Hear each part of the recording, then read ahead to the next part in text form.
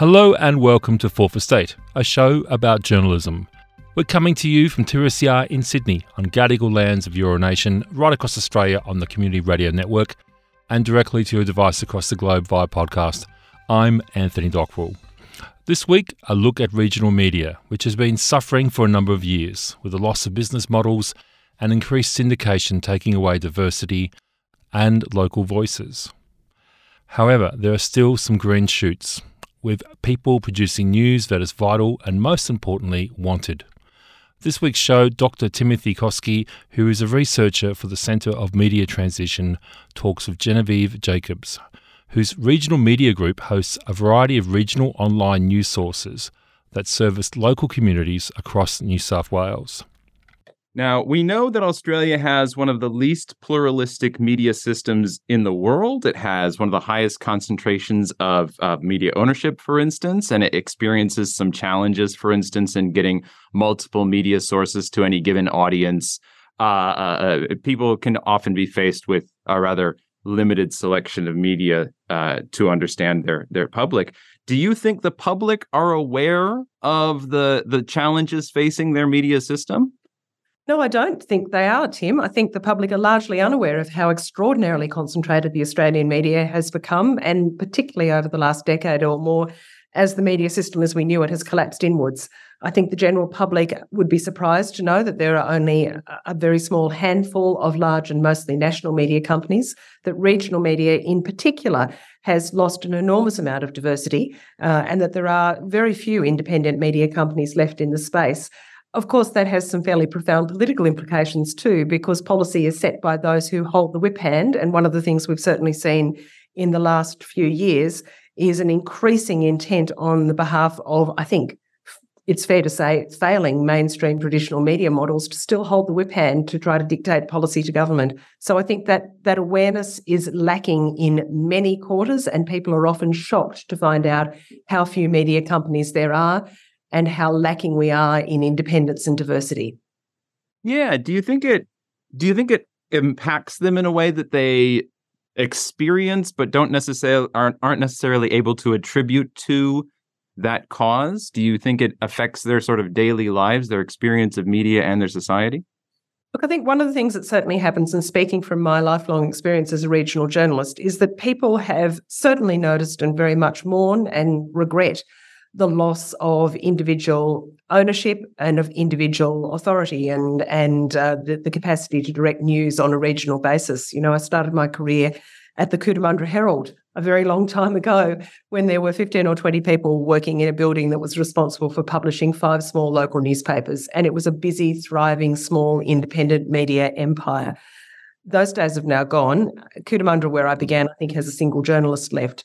Often what's happened is that in regional newspapers, most of the senior and experienced journalists have been moved on in cost-cutting because the means of production is so expensive for media these days. People who are tied to print and who are tied to broadcast medium have huge costs to contend with. The cost-cutting solution has been to strip those operations down to perhaps one journalist, even one quite young journalist.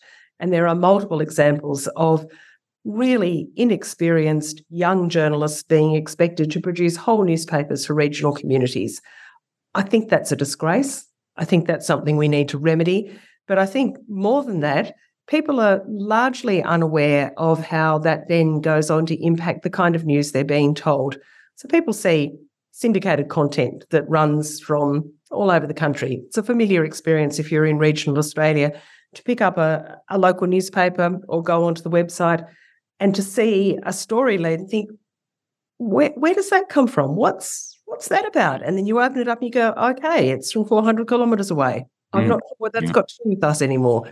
So those impacts are rolling through without the general public really understanding why that is and how that situation has developed. Because, of course, the old traditional companies want to keep their hands pretty tightly on that territory, even if they're essentially losing the battle economically and editorially. Do you think there's a lot of the component of political parallelism where the media organizations are trying to leverage some of the political benefits of having these organizations? Or do you think that there's a lot more of a practical approach with the concentration of media ownership where it was a solution to a problem that may or may not have worked out? Look, I think it was a solution to a problem. I think it hasn't worked out. I think there's been a definite loss of service. But I do think we also see very real effects, real attempts to sort of affect policy development in the sector. So we certainly saw, for example, during the last election, a campaign from ACM, from Australian Consolidated Media, to be able to keep a hold of government advertising. Now, that's a really key lever, and this takes a little explaining for those who are not in the middle of the sector. Government advertising for a very long time was predicated on print, and I'm talking about local government, New South Wales government, Commonwealth government. There were mandatory legislative requirements for government advertising to appear in print. Much of that has been dismantled in recent years. We're seeing a huge effort from the traditional mastheads to keep a hold of that revenue. It's very significant, and in regional areas, it's enough to go a long way towards sustaining the paper's operation. But of course, the reality is that in regional areas, as in elsewhere, people are increasingly seeking out independent and diverse sources of media. And if you've got a significant chunk of the population, for our operation, for example, we have more than 700,000 unique readers per month, well over that actually now, across the ACT and Riverina and Illawarra, much of southern New South Wales. We don't see a lot of that advertising, but we know that an enormous chunk of the population is reading our content. So if you're a government advertising buyer, are you doing your job? If you're where's the disconnect? Independent media, there's a real disconnect there, and it's antithetical to the good spending of public money. Okay. So do you see the regional media work that you're doing, do you see it contributing to media diversity to some extent to maybe ameliorate some of the challenges that Australian public would unwittingly be facing in their media environment? Oh, absolutely. So we've intended from the very beginning to do fair, balanced, good, strong local journalism. One of the keys in our operation is that it will always be local. We'll always have journalists on the ground. We'll have journalists who are from that community and understand that community's issues. And that, of course, contrasts strongly with the situation I described a moment ago, with often very young and inexperienced staff being just landed in regional centres and country towns. So we think that it's extremely important to take a balanced and centrist path. We think it's important to call people to account. One of the other outcomes with the sort of dismemberment of the regional media model has been that space has been largely taken up by media staff in, for example, local government. So you'll have maybe one sole lone reporter on the local paper and 4 or 5 people working in the council office. Now, that doesn't call power to account. That doesn't expose issues. That doesn't provide vigorous, fair, balanced conversation if most of the media you're getting comes from, say, the council's own media team. And they're good people, no doubt they do their jobs well, but that's going to be promotions for your local government. So that's the kind of space that an organisation like Region can play a really strong role. We've got competent journalists. We're not hampered by the costs of production. We set ourselves high editorial standards. We hire senior staff as well as bringing on young cadets. We invest in that business model, and that gives us the capacity to make sure that the work we do is of genuine value to the community. And we were very fortunate to win a Telstra Business Award earlier this year for building communities. And I think that a vigorous free press is an absolute cornerstone for building communities. On that community note, one of the challenges when we talk about media diversity, for instance, we have the media diversity chain. So we talk about, is the diversity in the production where we have diverse reporters? Is the diversity in the content where we're getting a variety of content out there? And then there's this other key component that Philip Napoli introduced of in the exposure. How do we get it out to people? And I think a lot of organizations have reported that the challenge is, how do you reach the audiences, particularly given that some of the platforms where you might go might eat into some of your advertising revenue, just for instance, to disrupt your business model. Have you had any success in penetrating that exposure front of getting people to diversify their diets for the media? Look, I think the very key thing here is to understand how social media works and to mitigate your reliance on it as much as you humanly can. This has been a trap for many small independent startups in the media space. They've been overly reliant on Facebook. Facebook wants to keep you on Facebook or on Instagram, or, Meta wants to keep you wherever it is. Twitter wants to keep you on X. And in fact, what you need to do is to build customer relationship, reader relationship with the site itself, with the platform, because those big guys will muck around with the algorithm. You have no idea where you will end up. And of course, we saw this dramatically illustrated about 2 years ago when Facebook shut down news in Australia. Region had consciously mitigated those risks for a long time. We then threw into action a much stronger reliance on our email lists, on our direct newsletters. Everything is designed to drive traffic to the site. The site is where the advertisers are. The site is where our strong local relationships are. The dollars that are coming into us are being taken away from advertising with Meta, with X, with external social media giants. So we've been very successful in that. And we've certainly constantly juggling the risk from social media. It's an important feeder channel, but it is not in our interest to rely on that overly, because we would just shoot ourselves in the foot. We've seen global examples of this happening. Competitors of ours, smaller media organisations that were faced with that news challenge from Facebook, all but went under as a result of having as much of 60, 80% of their traffic directed via Facebook. We don't. We aim to have 15% or even less reliant on Facebook as the direction. It matters. It's important. We do it well. We invest a lot of energy in it. But we would be sunk if we were relying on social media as the major channel for our investment. And that reconciles well with the community, like in terms of does the community themselves support your efforts, or do you find yourself having to disrupt their habits to get in their faces? Is there a meeting of the minds with the community there? Look, we're very lucky that although Region Media was established in 2016, the Right Act platform stretches all the way back to the early 2000s. So we are a familiar property in Canberra, and we're building on that reputation and integrity in Region Riverina and Region Illawarra and our About Regional platform, also Region China. So we've got familiarity, we've got a reputation, we've got staff and standards, and we know how to do this thing. But yeah, this Facebook seeding goes on, of course. There is interaction with social media that draws you to people's attention. But with the launch of an app last year and continuing development in that space too, we want to make people not dependent on it. The audience is largely very receptive to that. We've got a really active comments section. We've got a lot of engagement, much more so than people who've relied on other mechanisms to garner audience. Ours is good old-fashioned hard work. We give people interesting stories. We do them well. We are robust. We've got a lot of integrity, and that brings the readers back, and that brings the advertisers back. I mean, I often say that if people trust us at the front with our content, they will trust us at the back with their dollars.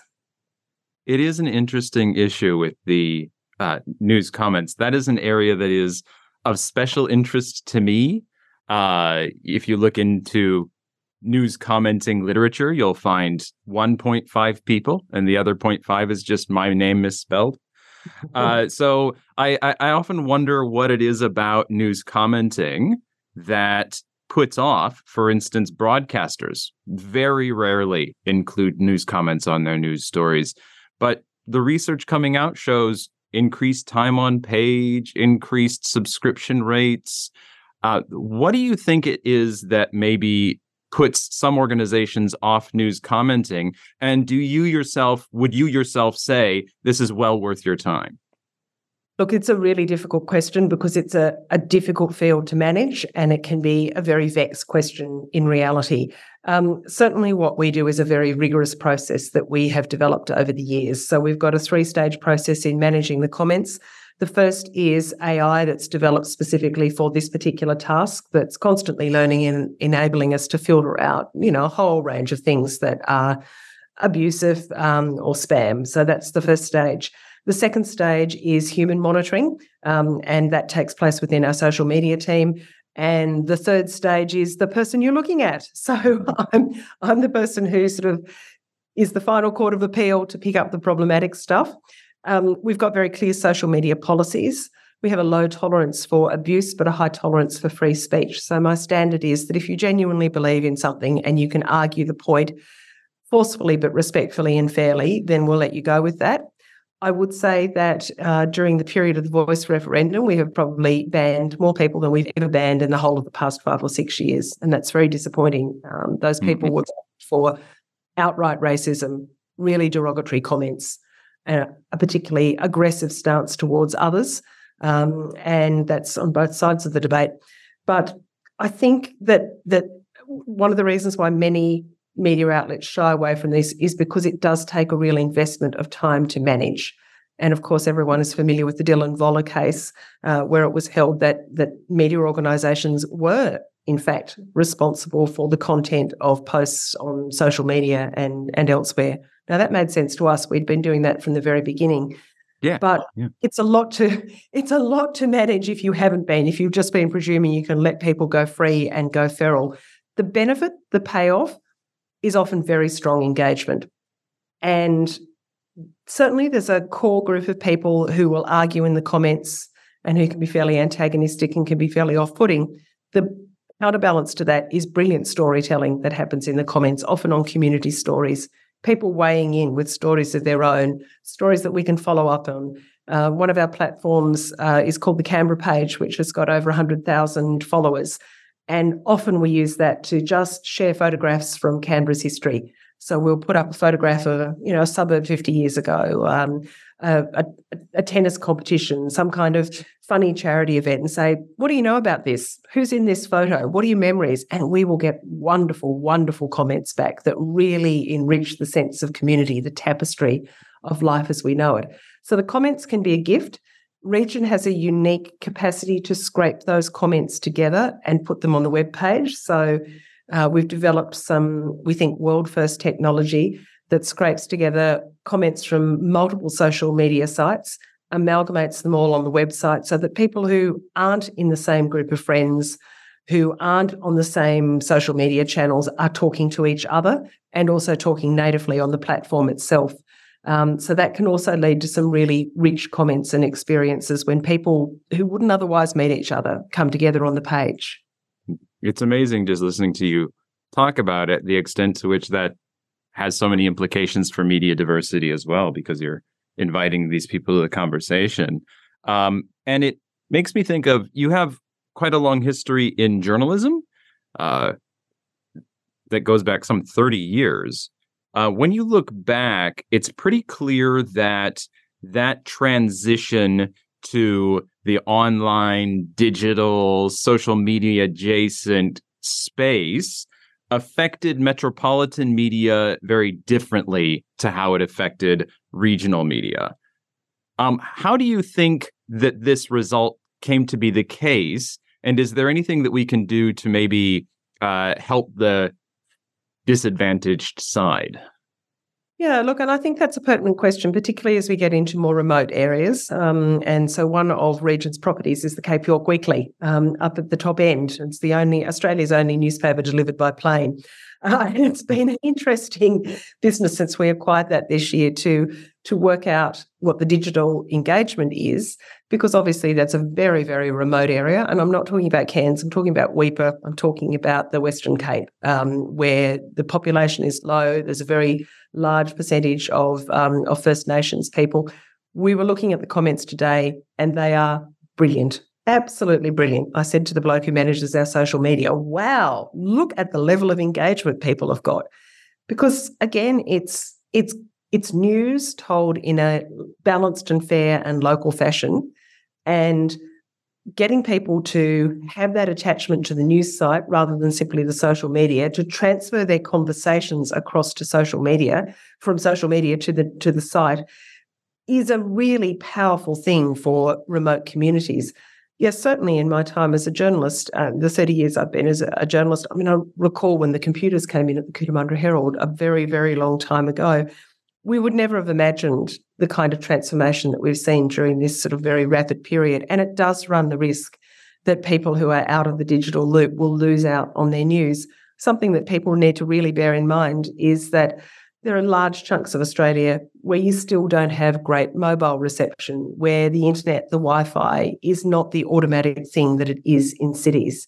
And I think we have to be very conscious of that as an issue. It doesn't mean we should stay with newspapers, though, because newspapers, just the cost of production just doesn't make that reconcilable any longer as a business model. You advertisers in a very small country population to be able to sustain the costs of production of the paper. That's the sad truth. So we're wrestling with this. I think the answer is in more diversity. Region doesn't receive any government support. We've had a couple of grants along the way, but we're not dependent on those at all. That's been nice extras for adding some video equipment, doing a few things like that. We've been able to hire some cadets on the basis of some government grants. But the answer to this is not the government pouring money into supporting the media. The answer is the media finding better ways to manage this ourselves. And that's critically important. It probably won't mean that the media in regional Australia looks like it has looked for 100 years. We need to find other solutions, but they can still be robust, balanced, fair, and locally grown solutions. Okay, and that brings me to another question that I wanted to raise about some of these new, I guess, tools would be a word for it, where we take a look at social media, but now we have things like generative AI and other kinds of cloud services that allow us new opportunities to bring different kinds of content to people. Do you think that these have helped more than hurt, or do you think they invite certain risks that need to be encountered? I think we're still very much at the beginning of examining how AI might or might not fit into our media operation. I think there are certainly some very big risks for people who take shortcuts and are sloppy with the work that they do. My word to our journalists has been the level of local knowledge and the investment in your writing skill will protect us in many ways from the effects of AI. So I think it's critically important to invest in that local content that AI can't and won't reproduce. People who have built their business models around constructing lists, for example, of amalgamating fairly generic content and using it to sell advertising, I think there's a very problematic future for them. I think that will be replaced easily by AI and that their content will probably be scraped easily by AI. I think where we see value in AI is probably as a research tool. It's something that can perhaps prompt different questions, prompt different lines of thought. But of course, it's generative. It's all in what you feed it. And we are so much at the beginning of that process. We did do an interesting little experiment here in the office where we fed it a court story and asked AI, ChatGPT, to reproduce that as a piece of bush poetry. And the results were pretty interesting. It did that very quickly. So that was a more, gee, wow, what can this thing do? So I think if you're lazy, there are big traps. I think if you're clever and astute, there are effective shortcuts that will make your own end product better. But it still depends on the skill with which you do your job as a journalist and the imagination and the local knowledge that you bring to bear. I think my cynicism and that phrase, if you're lazy, leaves me with a sort of existential terror. But nevertheless, another new-ish development is the rise of influencers and streamers as a kind of a replacement for news media that could be incidental. It obviously is being fed to people algorithmically when they visit these kinds of services. Do you see these influencers having a positive or negative effect on your interactions with the community? Do you interact with maybe hyper-local influencers in your work, or do they invite things like misinformation that you're less comfortable with?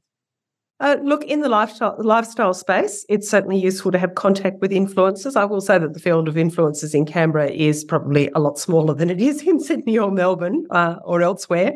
Nonetheless, one of our terrific staff members is on board because she has a strong social media following. She creates beautiful lifestyle content, and we could really see the value in having her on our staff. So it's a thing for sure. I think I'd be very wary of some of the more way out there influences with particular opinions. That just goes against the grain for me as a journalist. Everything I do, I want to label opinion or editorial. I want people to be clear about what we're saying and why. I want people to be able to back up what they're saying with facts. So that is the work, the important work of any editor, content director, to know that the content you're putting out is robust, it's clear, it's well-grounded, and it's well-founded, because that stops the problems in their tracks. So I would be really hesitant about influencers who had a lot of followers but were doing that on basically clickbait lines. I don't want to get involved in that. Region doesn't do clickbait. That's not who we are. Our following is based on us knowing what's going on in our local community and being an accurate and fair mirror of that. I'm struggling to think of what clickbait would even be for us. I guess, we ran a story last spring that was about how echidnas form trains at the local wildlife reserve. We call them echidna sex trains. And that's echidnas in mating. That's not clickbait. That's just objectively neat. Exactly. Wombat fostering, that kind of stuff. That's our version of the clickbait. I don't go for that stuff because I want people to be able to open up Region and go, this is good content. I trust these people and I'm willing to talk to them. All right.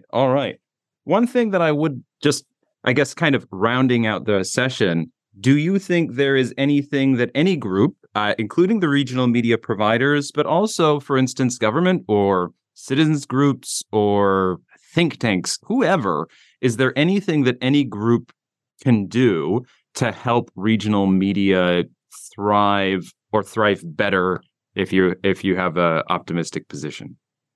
I think one of the things that people need to realise is that there are 8 million people in regional Australia. That's before we even get to the outer suburban areas. I've been involved a lot over the past couple of years in advocacy and with organisations of independent publishers. I go into those rooms and I see a lot of great imaginative people talking to advertisers, telling their story, and so much of it presumes that everyone lives in the middle of a big city. So I look at the areas that we work in here in Canberra, which has got a thriving economy. One of the reasons why we went to Riverina is that it is the intersection of a huge number of major infrastructure projects. The community is booming. It will go from 60,000 to 100,000 in the next 20 or 30 years. I think a lot of people are missing out on the power of the regions. I think they're missing out on the work that needs to be done communicating with people. That upsets me in lots of ways as someone who's been a regional person all my life. But I would like to see a real recognition that there's a big, strong, passionate audience out here. It's a little different from the audiences in the city. And one of the things that often happens is we'll get stuff that people think works well in the city, and you kind of get a sense, the regions will just be grateful to have it. No, we won't. Have a look at us, see who we are, value us for who we are, understand our differences and celebrate those. And there's a ton of people out here with great stories to tell.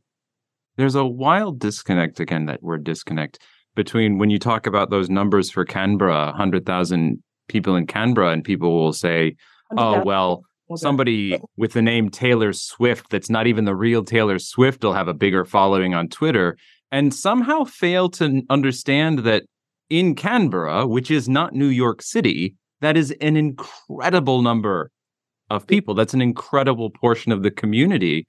Do you have a way to overcome that internet distortion of numbers where people will say, that's only 500 people in a community that has 500 people, where that's just absolute maximum engagement? How do we overcome that sort of number shock where regional communities can have very, very successful outlets that are reaching most of their community, but on paper it looks like it's small?